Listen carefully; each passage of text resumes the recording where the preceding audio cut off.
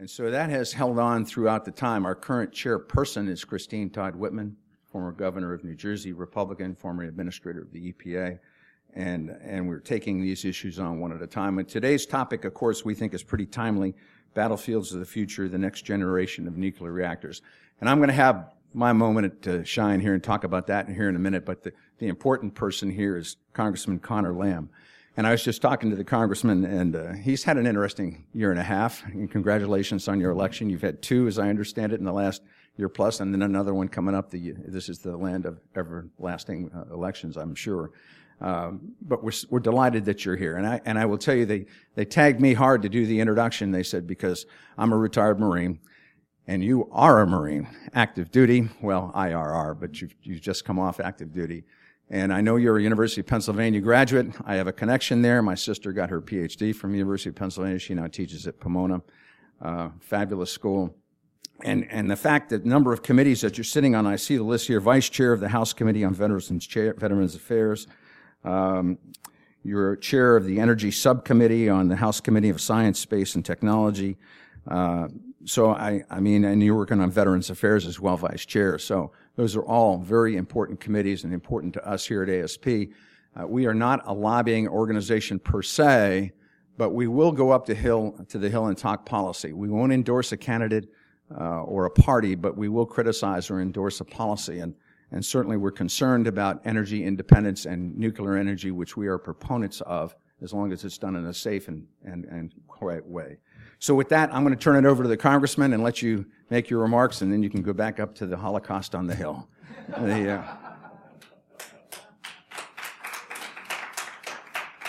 Thank you, sir, and thank you, Andrew, for allowing me to be here. The real reason they invited a Western Pennsylvanian on this morning of all mornings is that I was told you need some experience in preparing for winning sports championships. And that is something that we know a lot about in our part of the country. It's a lot of fun winning. It's really good for morale and for the whole feeling of the city. So look forward to it. I hope it happens to you. The important thing about Western Pennsylvania, and I've represented a large swath of it in the past 18 months in 2 different districts. Thank you to our Pennsylvania Supreme Court. Oil was first discovered there by Edwin Drake in 1859. Our coal helped power the industrial machine that fought and won World War I and World War II and on throughout the 20th century. In 1954, President Eisenhower waved the wand that broke ground on the first ever civilian commercial nuclear reactor in my current district in a place called Shippingport, Pennsylvania, about 25 or 30 miles outside of Pittsburgh. And today it's the shale boom in Western Pennsylvania, in addition to 1 or 2 other places, that is really rewriting the American national security strategy and posture for the 21st century. So we feel pretty proud of our history of energy development and energy production in Western Pennsylvania, and we're looking forward to the 21st century and how we can contribute just like anybody else is. I think what the nuclear and shale developments have in common, as far as I can tell, is that they represent the best of what this federal government of ours can do when it sets its mind to it, which is to invest heavily in R&D, make some excellent choices, and deploy the resources at our disposal, both in the military and in our national lab system, and in doing so, break open new markets that American entrepreneurs can rush in and fill and create American jobs. The nuclear program is a perfect example of that. Admiral Rickover and President Eisenhower and everyone in between invested heavily in doing it on the Navy side and on the commercial side, and an entire new industry was born, a worldwide industry. And companies like Westinghouse, which are native to Western Pennsylvania, spent the rest of the 20th century developing this technology and creating jobs and creating affordable clean energy all over the world. The same is now true with shale. Not everybody knows this, but a lot of the technologies behind shale development, whether hydraulic fracturing or horizontal drilling, or even the seismic detection that goes into that technology now, almost all of it was developed or significantly added to within our national lab system, much of it at the national lab in Western Pennsylvania. We're very proud of this. Certainly entrepreneurs came in and took risks and took it further than the government could take it, but this was a new market created and expanded by our communal efforts and the tax dollars that we all spend. Interestingly, though, today, it's the intersection of these two things, shale and nuclear, that is threatening the future of nuclear energy in Pennsylvania. So we get 40% of our power in Pennsylvania from nuclear power today. But we just lost the 3 Mile Island nuclear plant. And the plant in my district, which is called Beaver Valley, it's the successor to the original Shippingport plant, is next on the list to be at risk of closing. Why is that? Well, there are a lot of complicated reasons to it. Obviously, the plants are old. But the number one reason is that natural gas is extremely cheap in Pennsylvania because of the shale development boom that we've had there. And so people can build gas plants and get power even cheaper for the ratepayers. And so we're grappling with this question in our home state of what do we do to recognize the contribution that nuclear energy makes to a carbon-free power sector in the United States. And it's a question we have to take seriously because in Pennsylvania, at least, it is 100% clear that if we lose Beaver Valley and we lose any of our other nuclear plants, they'll be replaced by natural gas and fossil fuel sources. We'll go back when we're trying to go forward on climate, and we don't want to allow that. So there are people working today in Pennsylvania because of these choices that our government has made in the past, and we need the government to make similar choices going forward. Just at the plant in my district alone that I mentioned, we have 1,000 people working every day. And across our state, that number is more like between 10 and 15,000 just at the plants alone. Many of these people are union members, and a pretty high percentage of them are veterans of the United States Navy as well. And their jobs should not be at risk. They have made an incredible contribution to the power sector and the economy of our state. And many of them are people working in middle-class jobs in parts of the state where we haven't had a lot of success replacing the middle-class jobs that left when steel and coal and other aspects of heavy industry resigned. So many people would find it ironic that two Marines such as General Cheney and myself have been called upon to defend these Navy veterans today and their jobs, but let me assure you that that's just the latest in a long history of the Marines doing the dirty work that the Navy can't do for themselves. So we all know we need to look forward, and I think as part of this same history that we're talking about of the government breaking open these new markets for American entrepreneurs, we all believe that we stand on the doorstep of a new era of nuclear energy if we choose to seize it, and that's with advanced, small, fast micronuclear reactors. So I'm proud to be one of the original co-sponsors in the House of something called the Nuclear Energy Leadership Act, which also is led in the Senate by Senators Manchin and Murkowski. And this is an audacious bill, and I think if we get this right, we may look back in the future at this being another turning point like it was when Rickover and Eisenhower decided to take on nuclear energy for the first time. What our bill would do would authorize long-term power purchase agreements. So right now, we allow federal agencies to purchase and build new energy projects for about 10 years of guaranteed power purchasing. We would extend that to 40 years to make it even easier to build and develop a complicated technology like the future of nuclear. We would also set specific goals for our advanced nuclear reactor research. We would require the Secretary of Energy to establish a nuclear energy strategic plan. We would do a lot of research on versatile reactor-based fast neutron sources, which is the science underlying some of these fast reactors. We would also advance the state of security for our nuclear fuels. And perhaps most importantly, we would establish a university nuclear leadership program to bring along the next generation of scientists to replace many of those who are starting to retire. We haven't done a great job with the nuclear pipeline in our country, and I think we could do a whole lot more. It's going to take people. It's going to take a guaranteed customer in the form of the federal government. But again, I believe that's the role we've always played at our most successful, the federal government using its own market and buying and research power to establish this market and help it make the transition. On top of all of this, whether you're talking about life extension for current plants, whether you're talking about the AP1000 that we're already selling abroad, or you're talking about these future technologies, I've heard estimates that we're looking at least a $1 trillion export market when it comes to nuclear technology, which makes sense because there's still 1 billion people in the world today without electric power, at least reliably. And their governments are looking around the world and trying to figure out where they can get it, how they can get it fast and at an affordable rate. And in many of these countries, they don't want to contribute to climate change any more than they have to. And what's happening today is Russia and China are filling those gaps.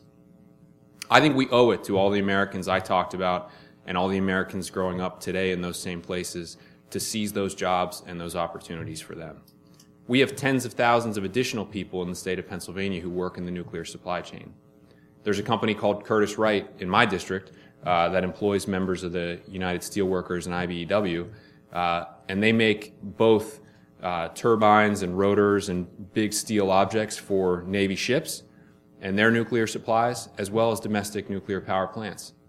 And they have so many Chinese customers, I went and toured there this summer, that they actually have tarps hung on their walls and ceiling preset in place so that they can cover up all the sensitive domestic military technology when the Chinese come in to look at the replacement parts for the AP1000s they bought from us. So that's the world. China will buy this stuff from us, and so will all these other countries if we do it better. I believe we can, and that's the goal of our legislation. So I thank you for all the awareness you're bringing to this issue. I hope you'll reach out to my office and others who are involved in this topic area and help us move it along. Our door is always open. Thank you very much.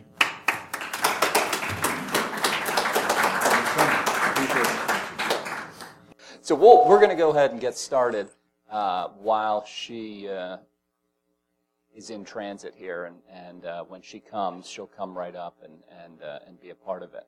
But meanwhile, we were so lucky and honored to have Representative Connor Lamb come here and tell us and talk to us about the work he's doing, the work that's being done in Congress. And I think it is notable that nuclear power, advanced nuclear, is having a moment right now in Congress. There is bipartisan support for a lot of things that are moving in the advanced nuclear space. In the today's nuclear power, yesterday's nuclear power is not the same as tomorrow's nuclear power. Things are changing. That's not to say that there's anything that these current generation is anything wrong. We want to do everything we can to keep the current generation going as long as we can, because as he said, that is the largest part of our zero carbon energy source, and losing that would be a real challenge. But the next generation of nuclear power is quite different and quite interesting. So what we're here today to talk about is nuclear power for the military. As many of you know, there has been a couple of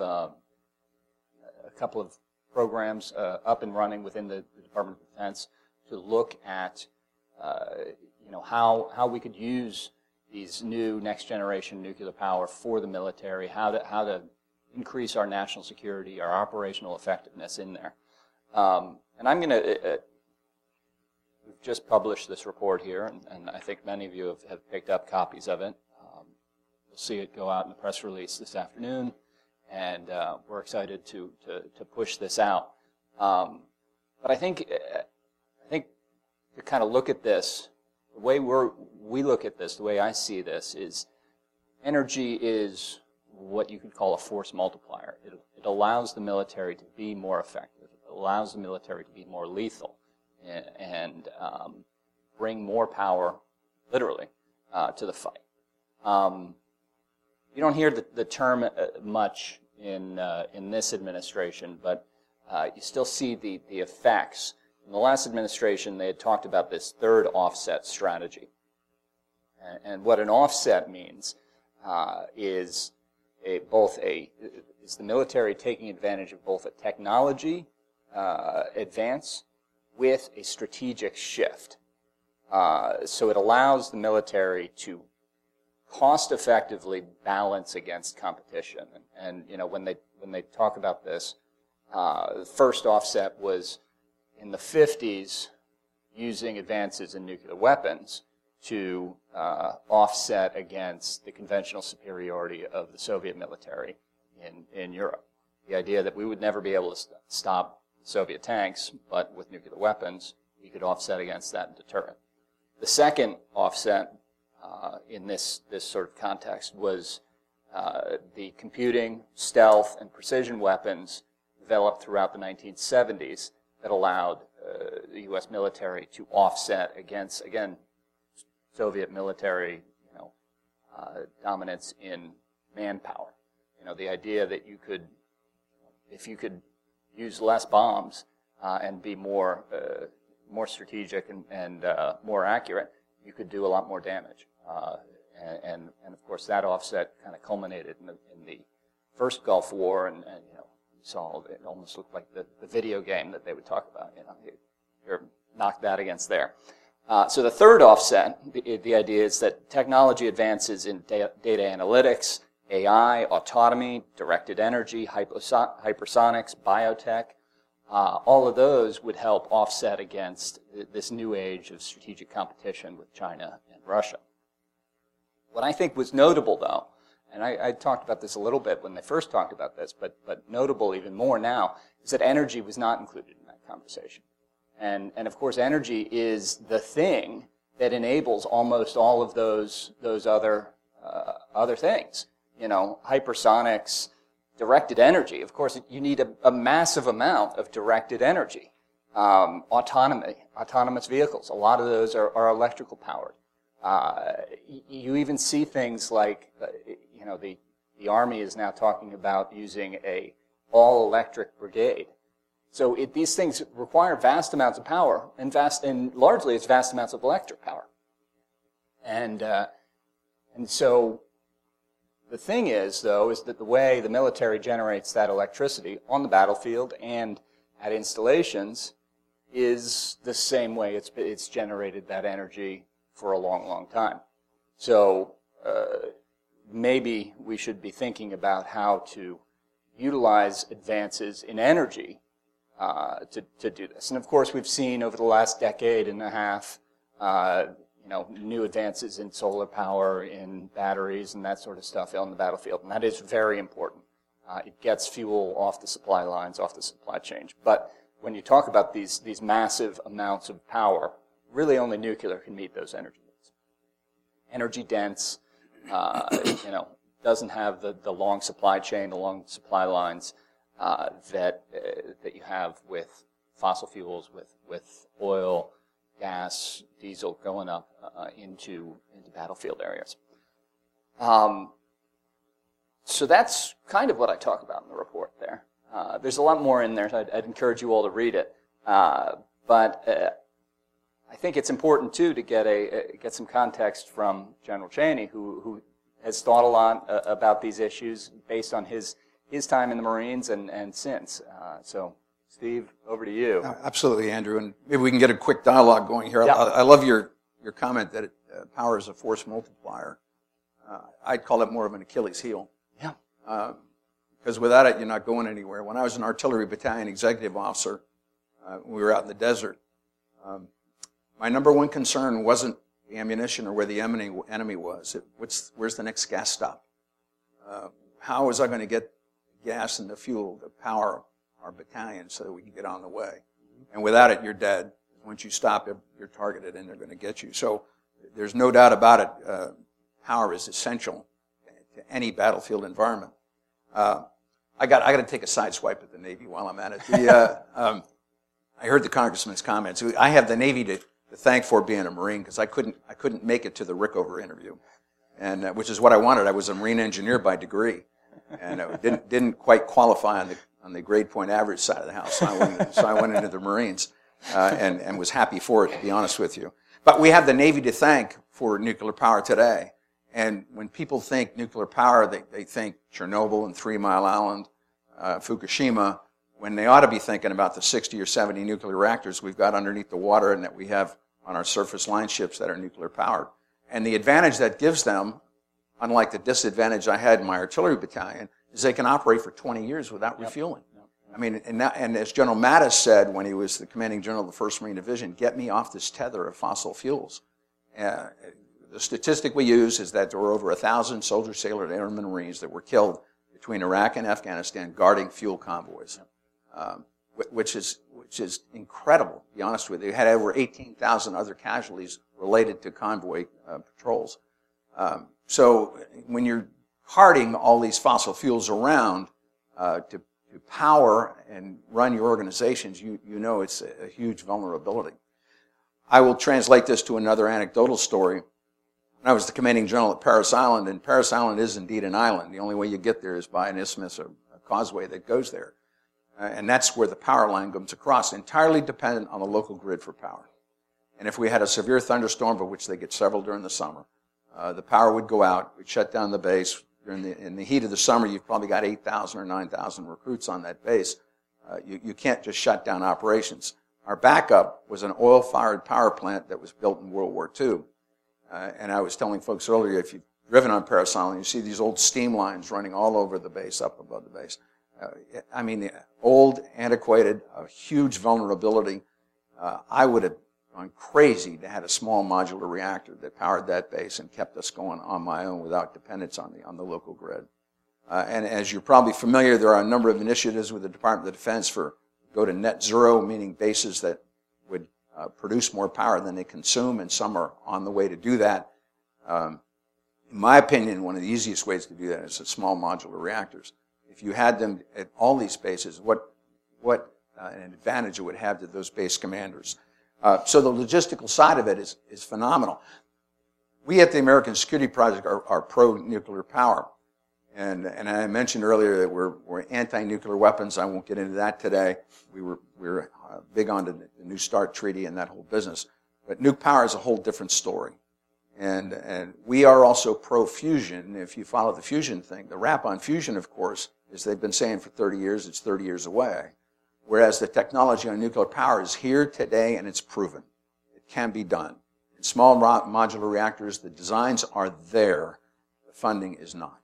And if you had the funding to get them established, and I know there are programs with the Department of Defense today that need to be pushed on the Hill to help subsidize these programs and give our commanders in the field the advantages that you would have for nuclear power on your bases and stations. They need it desperately, and like I said, I know that technology is there, unlike fusion, which, again, we're fusion proponents, but that's not here yet. Yeah. Nuke power is here today, and we've been doing it. The Navy has been doing it for 60 or 70 years, all the way along the time. Today, we are so dependent on energy. You would think, I mean, the military is going more and more to electric vehicles. You look at the aircraft carriers now that are talking about having electric catapults. Everything is leaning towards the electric side of the house and getting away from the fossil fuel side. So all our targeting, when I was an artillery battalion commander, all your commands that went down to the batteries are done over communication links. All your computing was done on computers. You all had the power for that. And if that power went out, you went back to manual. And literally still today at Fort Sill, which is the Army's basic artillery school, the backup is you learn how to manually compute all your data, which takes forever. and it's a tremendous disadvantage. But they're told if your power goes out, you better be able to do it on your own without having to depend on a power source. Which is smart, but ultimately it's not the solution to this problem. So I know where people come from talking about nuclear power, but I think today, when you get around to it, and you look at the percentage of power provided in the United States by nuclear power and worldwide, and their safety record, and again, when I talked about the original three there, everybody goes back to that. I can tell you there have been far more deaths associated with coal mining and coal-fired power plants than there ever have in the nuclear industry. But people tend to brush over that statistic and need to get back on the nuclear side. So I know there are solutions to this. I was glad to hear the Congressman up here talk about it. We've got support on the Hill. There is legislation pending. I know there are initiatives within the Department of Defense that we need to push, that we need to get going, that we need to shove downstream and at least get them off the dime to give our commanders the flexibility that they'll have and the independence that they would have for a small modular reactor. So with that, I'll flip it back to you, Andrew. Thank you, Steve. And we'll kind of have a little conversation here until Caroline comes, and then she can jump right in, and we can open up for questions too if we get to there. I want to talk a couple of sort of definitions that you hear bumped around within the Pentagon. So there's energy security and energy resilience, and obviously they're two sides of the same coin, right? But if you think about it, so energy security is what they say, having assured access to reliable supplies of energy and the ability to protect and deliver sufficient energy to meet mission essential requirements. On the other side, energy resilience is the ability to avoid, prepare for, minimize, adapt to, and recover from anticipated and unanticipated energy disruptions. the way that works, kind of in practice, is energy security is more towards the battlefield.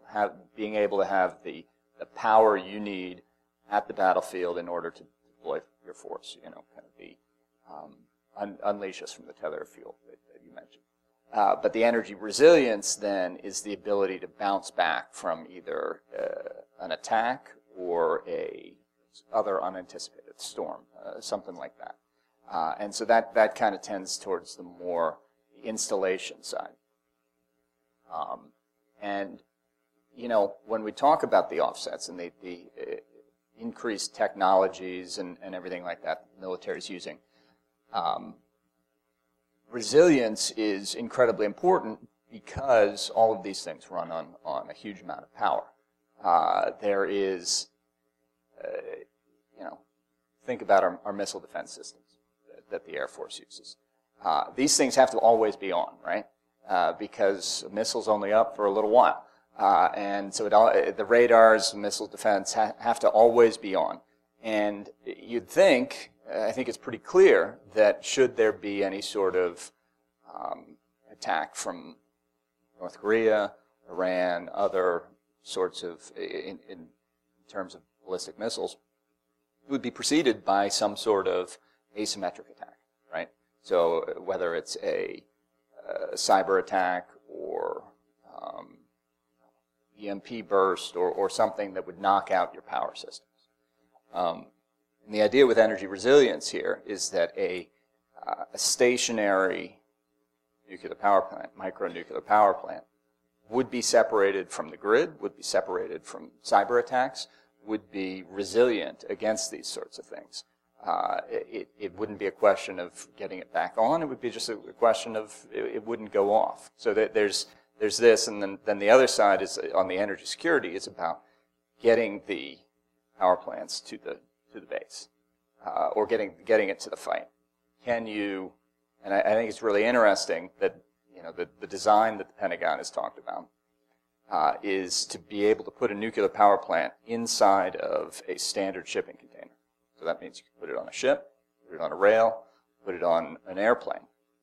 And that is, I understand that's quite a challenge for design purposes. These things have to be pretty resilient, pretty built up to be able to withstand shocks from landing on an airplane and being jostled around on a rail car. So it's an important design challenge, but I think it's really critical and important that the DoD is actually working on this, is pushing industry to work on this.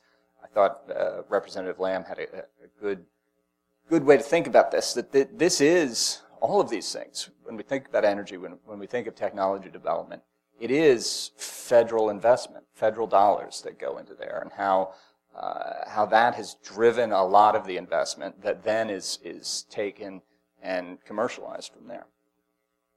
So, this idea of resilience versus security, I think, is important, and it really is kind of two nuclear programs that they're looking at. There's the resilience side is maybe more towards Air Force operations, that sort of stuff, space operations, but not exclusively. And the mobile side is more towards expeditionary operations, so Marines or especially Army is the one that's looking towards it. Andrew, you talk about dependency on local grid and what a vulnerability that is for our bases and stations. Just look at last week when they shut down the power outside of San Francisco. Yeah. If they did that outside of Camp Pendleton, shut down Camp Pendleton, you'd have to shut down that base. Yeah. And they've had, we've always had forest fires or range fires at Camp Pendleton, but not like they've had in the last couple of years. So my point to this is the dependence on the local grid is becoming worse. Mm-hmm. And we all know the infrastructure story, and Congress needs to help us on the infrastructure side of the house. But that's not being solved immediately. Whereas our bases and stations are still vulnerable. So having the independence of having your own power source is so much better than depending on the local community, on the power side of the house. And again, we've got, if not hundreds, maybe 1,000 military bases throughout this country and all over the world that we could power with this type of source. Mm-hmm. without having to depend on the local grid. So again, the advantages that it offers on the base and station side of the house is a plus. A lot of times when I talk at ASP about climate change in terms of vulnerabilities, I talk strategic and what's going on worldwide, and then I talk tactical about bases and stations here in the United States. It's not dissimilar to this argument either. When you talk strategic and our dependency on fossil fuels worldwide, which is a huge vulnerability, then bring it back to our bases and stations that are here in the continental United States, we definitely need a secure and reliable power source. And to me, right now, the only answer is small modular reactors. Yeah, small. These next generation nuclear reactors. While we're waiting for Caroline to come, I can open it up to questions and comments from the audience. When you do, I think we do have a microphone that'll come around, so please wait for that. We are filming this. Please identify yourself when you ask a question, and then we'll see what we can do to answer it. But I think I see ma'am in the back there.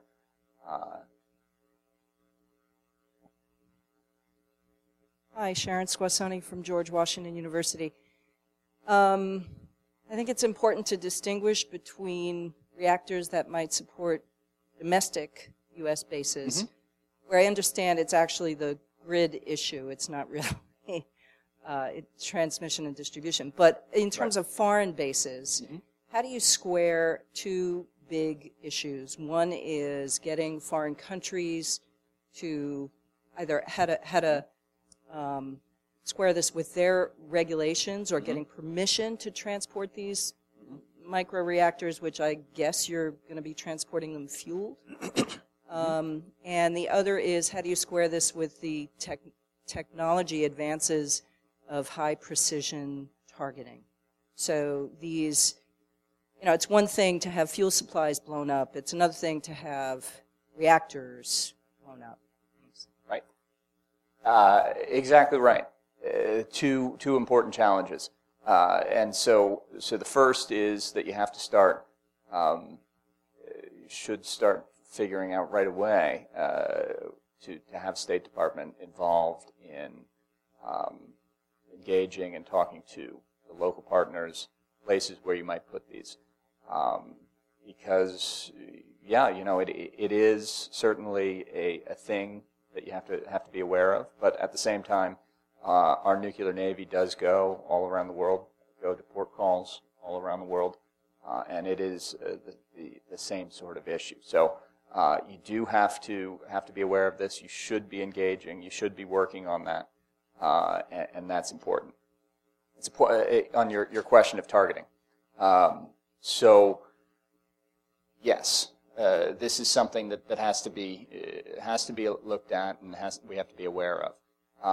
The DoD anticipates that these microreactors would be fueled by this new fuel source called TRISO, tri-structural isotopic particle. So with that, the fuel would be fabricated inside these small kernels that encapsulated with carbon and ceramics. And the idea is that this TRISO fuel is resistant to meltdown, ability to withstand extreme temperatures, and it should minimize the release of fissile or irradiated material from battle damage. And so it needs to be tested. These things are important, needs to be tested. These do need to be protected. It's a part of the DoD's their request for information and request for proposal is a plan for testing of these. So it is something to think about and something to worry about. It's not. You have to be aware of these and you have to look at it. I am pretty confident that you can do these without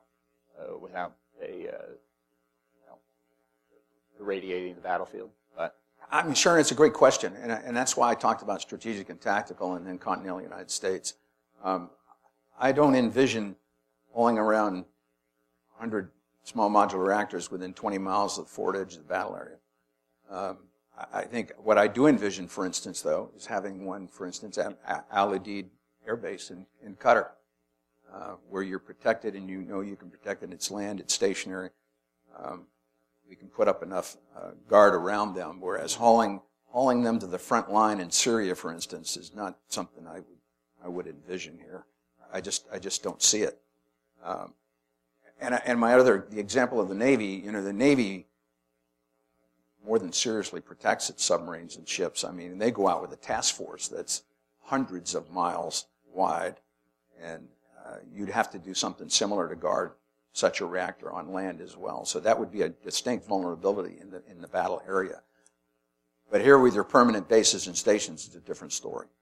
You've got permanent forces stationed there. And we got major bases throughout Europe and the Middle East. You could certainly power them with a nuclear small modular reactor. Yeah, and when we talk about energy security too, and the vulnerability of supply lines, we've gotten the message out pretty well that the Army and Marine and land forces are there's a vulnerability of your supply lines. But I don't think the message has gotten out there that the Navy is going to have similar vulnerabilities in the case of any sort of action with China, for instance. Guam, Okinawa are island bases that will be important parts of that. And I think the Chinese have very clearly seen our troubles with protecting our supply lines on land, and certainly any fuel supplies or anything like that going into these bases during any action would be a target. So, I think whatever you can do to reduce your energy supply lines in that case would be important in a way to. Certainly, those would be a centralized place that is already heavily protected, and would be an ideal place to put these sorts of centralized power. So, ma'am, right here. Good morning. This is Andrea Janetta with S&P Global Platts. You mentioned the Department of Defense's, I guess it's a request for information from micro-reactor developers. I'm wondering if Carolyn was here, I'd be asking her. But I'm wondering if you have any sense of when the Defense Department will announce who the two candidates they've selected are, and what the next step is, because we're all waiting for that. I think it's it's passed the RFI and gone to an RFP, or some of you in the audience probably know better than me. Yeah, there you go. So a few months. There you go. And we're all eagerly anticipating and aware of it. It's an important. It's incredibly important to have the DoD support the support from SCO here into this, because there is research that needs to be done. We shouldn't think that these are ready to deploy tomorrow. These require new research and development. Federal government can and should lead on these, and it's because it's a national security priority. It's important and appropriate for DoD to push and support on this. So we're eagerly anticipating and looking forward to that. We can do one more question, here, sir, right here.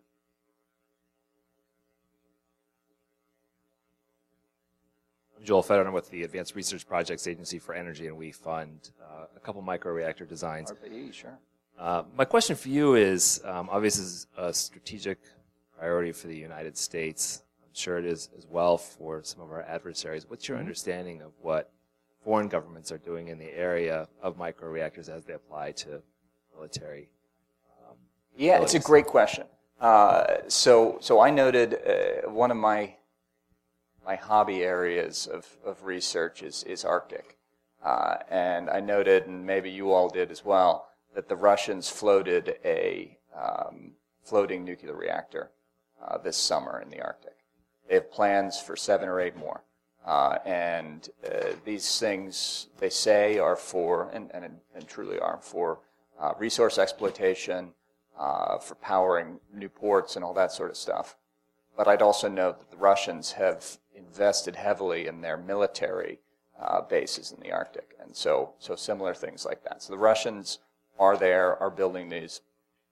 I'd note that when we think about safety issues, the Russian safety standards in nuclear reactors are not nearly as good as ours. Their commercial have since Chernobyl been fine, but if you look at hear some of the stories about the Soviet nuclear navy and how basically they treated their Arctic as a dumping ground for a lot of things. What I'd want is for American technology to take the lead on these and to be the standard globally. The Chinese have announced plans as well. They are particularly interested in them for their South China Sea bases, for the small rocks that have been turned into larger islands and our military bases. They've talked about putting up to 20 across their island bases in the South China Sea. Again, they're not going to be shy about selling that to their partners and to their around the world. So again, I think it's important that the United States takes a lead on this. And with that, we're very pleased to have Caroline Cochran, COO of Oklo, join us here. Yes. I hope your trip in was okay and got a little bit of sleep last night. Yeah. A little bit. Yeah. Thanks for having me. Yeah, thanks for joining us. And so we've had a good conversation here about the national security need for microreactors on bases and deployable around the world. And we had Representative Connor Lamb come and talk about why this is important for his district in Western Pennsylvania and why it's important that the federal government leads on this. So I think your thoughts and ideas here on what you all are doing and what you all see as potential markets and benefits of your design, and anything else you want to add would be really a valuable addition to the conversation. So thanks for being here. Thank you. Thank you so much for having me, and so sorry for the delay. You probably heard I was subbed in last minute, flew overnight from California, and then the plane was delayed by an hour and so forth, so it all compounded. But I'm really happy to be here today. It was really important to us to be able to speak to this audience. I really appreciate you guys hosting this conversation, this very important conversation. I wanted to really quickly touch on some of the things that you were talking about just a moment ago. There are other countries currently operating microreactors right now. We talk about it like it's a theoretical thing in the future, but Russia itself is actually operating microreactors in Siberia right now to provide power to small communities. There is a market there, and you're asking, to speak a few words about why we're in this space. We saw that there's a real need in a lot of remote areas, and there are exploding uses of microgrids around the world, not just in developing countries, but even on grids. Being from California, it's been interesting to see how we're trying to deal with widespread power outages or forced power outages in some cases. And people are starting to return to trying to have diesel generators at their houses. So we're also on a grid there in California where it's a large grid, but it still costs between 20 and 30 cents a kilowatt hour in California for the power at my house and at our office. Granted, that's retail and so forth, but you're already seeing grids that are in higher cost areas that are starting to look at how come individual communities are interested in both going carbon free but also reducing their power costs. And to the extent that they can create their own grid, their own pricing, and opt into power that they want to see being built in their community, that's a real power of looking at nuclear on such a small scale. So we saw this need years ago when we were talking to people both in resource extraction companies as well as some Alaskan friends that we ran into, and we're talking about it. And we were saying, they were talking about how there are places they can't even get power because in some areas in Alaska they're burning 9 gallons of diesel to get 1 gallon of diesel to the location in the first place, and then of course that's not very clean or cheap power in those areas. And in some places, they can't even, it's just not even feasible. Many areas have to close down during the winter, or they are under what we call energy poverty. So it's just too expensive for people to afford their energy. Here in the mainland United States, I think we're more likely to take for granted the cost of power here, but there it's a real ongoing concern. So, we saw this market need and decided to develop a microreactor. I don't think we were really using the term microreactor back then, but started really developing this. Certainly, there's incredible value to, I think, America's security for developing this. Not just, the topic of conversation today is more focused, it seems like generally on use in defense purposes and making sure we have energy security on bases around in the United States and around the world. But there is just broadly a sense of America needs to be on the table here. We need to be, at the table, forgive me. We need to be at the table because we can't try to lead in certain areas, whether it's security, non-proliferation, or energy dominance, if we're not even at the table. So we see this constantly. It's kind of an interesting tug and pull between the United States regulator, which wants as much as possible reasonably to be public, and the various agencies in the United States that want to make sure that technology stays within the United States and make sure that it stays private. So for us as a small company, it's a constant battle, but we see these stakes high and maybe even getting higher as we go along. We had, a few months ago, I was at an export controls summit where there was someone from the FBI who wouldn't identify himself who was talking about situations they wanted the broader community to be aware of, and it was actually the first time, I guess, the FBI had spoken at such a convention. But, they're seeing attacks from China. They're seeing them trying to replicate what we're trying to do, even though we haven't even yet had a market yet. And I think once we do start selling microreactors commercially, that kind of threat will continue and intensify. So we have international actors that have interest in beating us at this stage, and I think there's incredible benefits to the United States if we lead. So that's a little synopsis. Yeah, that's great. Thank you. Could you, I'm curious, and I think our audience might be, to learn a little bit about your idea for the design. What does this look like? How is it being built, and how do you deal with the challenges of nuclear that we all know about? Absolutely.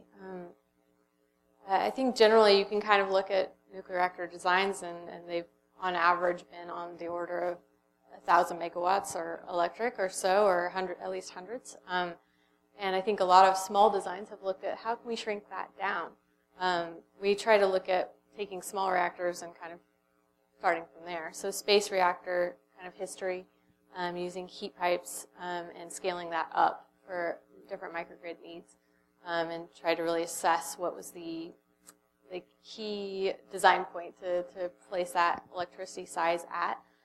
What we saw, these remote communities were really wanting very, very small power, or if they wanted more, they wanted some redundancy. So we tried to stick to what we call single-digit megawatt electric, so between 1 and 2 megawatts electric. It could kind of be customized for the site. What we're using as far as technology for fuel is based on something that was actually developed in the United States for 30 years. And many even nuclear engineers haven't even heard of this, which is incredible. But for 30 years, we operated a research reactor here in the United States using this advanced fuel. And in fact, the same year as Chernobyl, which you were pointing out, they performed tests where they had it at full power, shut off all the cooling, and locked the control rods out of the core so it couldn't shut itself down, and then waited to see what would happen. And it's a little bit of a simplification, but the general physics of this situation was that the metal fuel heats up, it expands, and it shuts down the reaction. So there's kind of this inherent physical characteristic that you can take advantage of that keeps it safe and is actually incredibly robust and reliable. Like I said, it was operated for 30 years. We have loads of data on around 100,000 fuel pins, and so that's the basis. And so that's the kind of the type of technology we're using. Metal fuel for the fuel and heat pipes to carry the heat out, and then the power conversion side can be kind of plug and play based on the application. Very cool.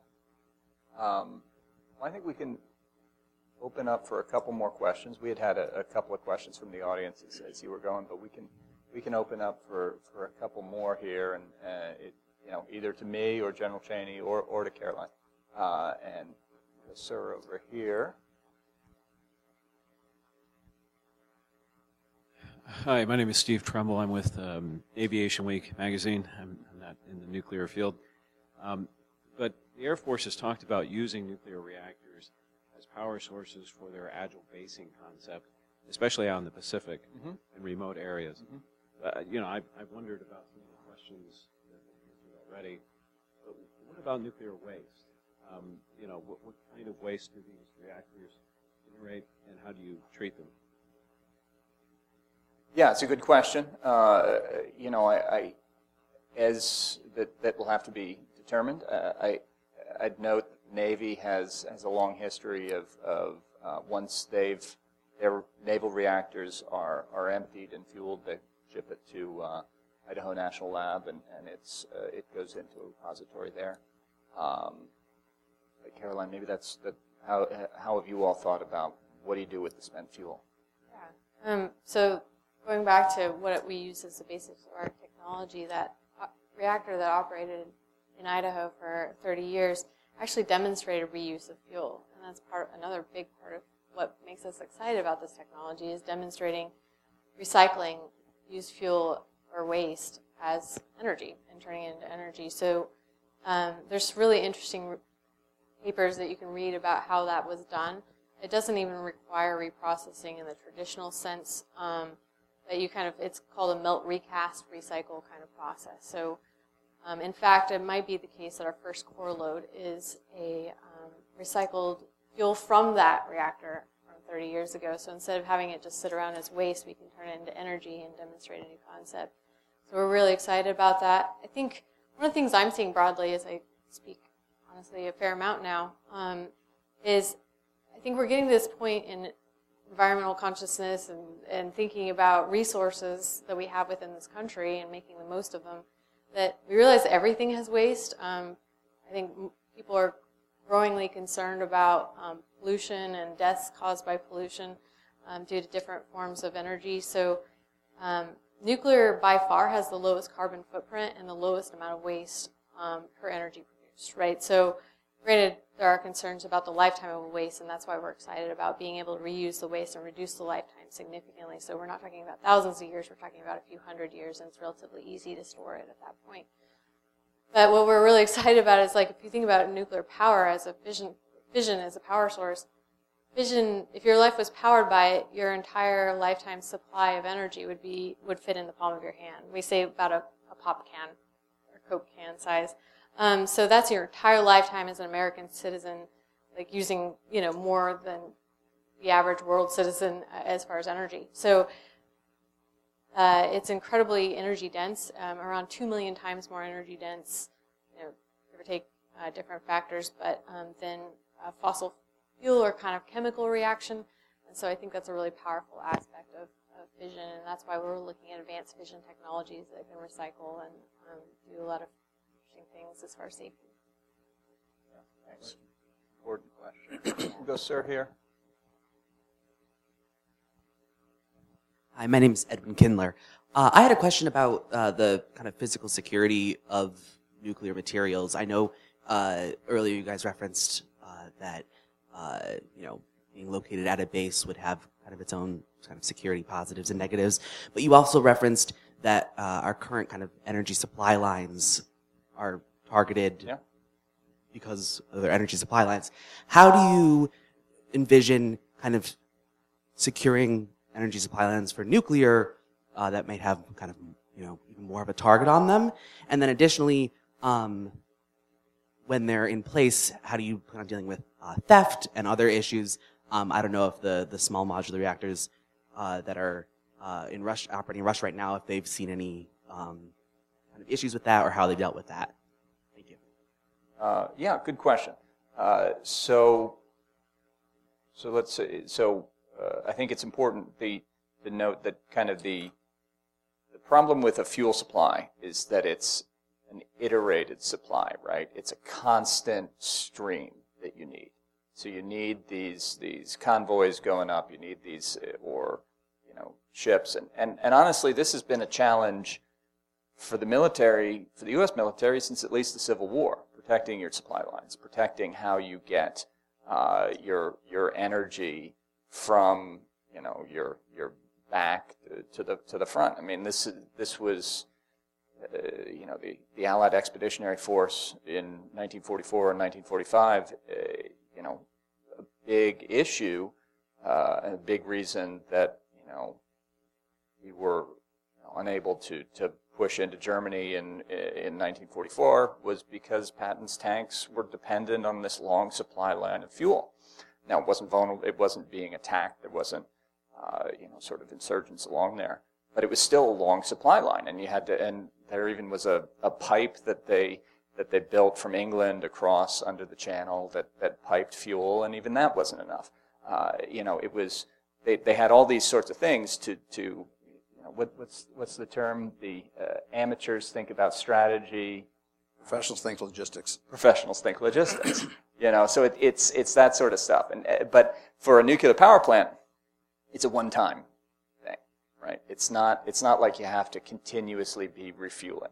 It's for the Navy, it's a 20-year lifespan for those. Now it depends on design, but I think it's similar ideas for power plants that are being determined here. It's not like they would be continuously refueled. So you'd have to worry about security getting the reactor to the base, but it would be fueled as you go there. And the DoD RFI specifically said the idea would be to get it there and get it on base and be able to be producing power within 3 days.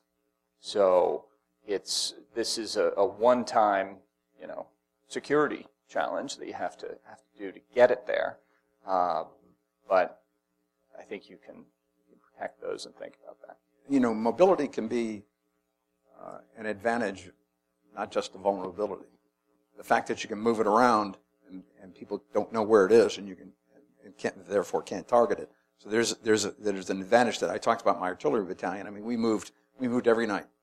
I mean, we just did it every night, all the time. So with a small modular reactor, if it's truck size, you could move it all the time. Again, you have to protect it. If you're in that area that's got a lot of threats to it. But again, that can be an advantage versus a disadvantage. Let's go ma'am here, and then we'll go back to you there.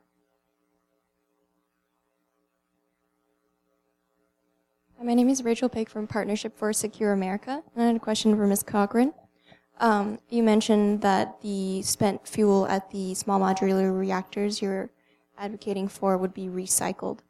I wanted, if you could please explain what kind of process that you're advocating for, if this would be closing the fuel cycle or pyroprocessing, or what form. I think that needs more clarification. Thank you.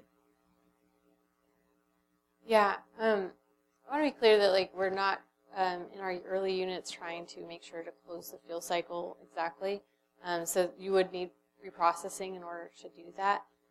But what we are looking at using is recycled fuel from stores at Idaho, essentially. I think the interesting thing is that can be replicated and done for future core loads, and I'd be happy to talk more about that as well. But it's been demonstrated, and if you're interested in learning more about what they're doing there, I believe that there's resources out there at the Idaho National Laboratory, and they are ongoingly kind of melt and recasting this fuel that was used in a reactor in Idaho there.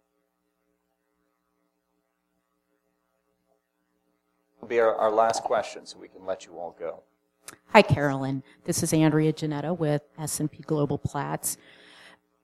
We reported that Oklo was planning to file to NRC an application for a combined operating license. I'm wondering, by the end of the year, I'm wondering if that is still the plan. Yeah, I'm glad you brought up that we're looking to be NRC licensed. So what we are actually doing is pursuing a commercial market. So it is actually different. We're not pursuing the transportable reactor thing, and I don't know if that was made clear before I arrived, but there is an incredible market need for this, and so we've been looking to be NRC licensed, and we're not currently pursuing the transportable reactor thing, although we're interested to see how that goes and have offered to share information with it. But we are, there is certainly need for non-transportable power at bases as well. Great. Well, I think that's a good place to end. We're happy to talk a little bit afterwards if you have further questions. But thank you all for your time. And yeah, go to our website, americansecurityproject.org. This has all been recorded on YouTube, and we'll have it up on there afterwards. And it is Nuclear Science Week, and I know there's a number of other events going on for Nuclear Science Week. I think they'll be up on the Hill this afternoon. So please feel free to be involved in that. So thank you all, and thanks for joining us.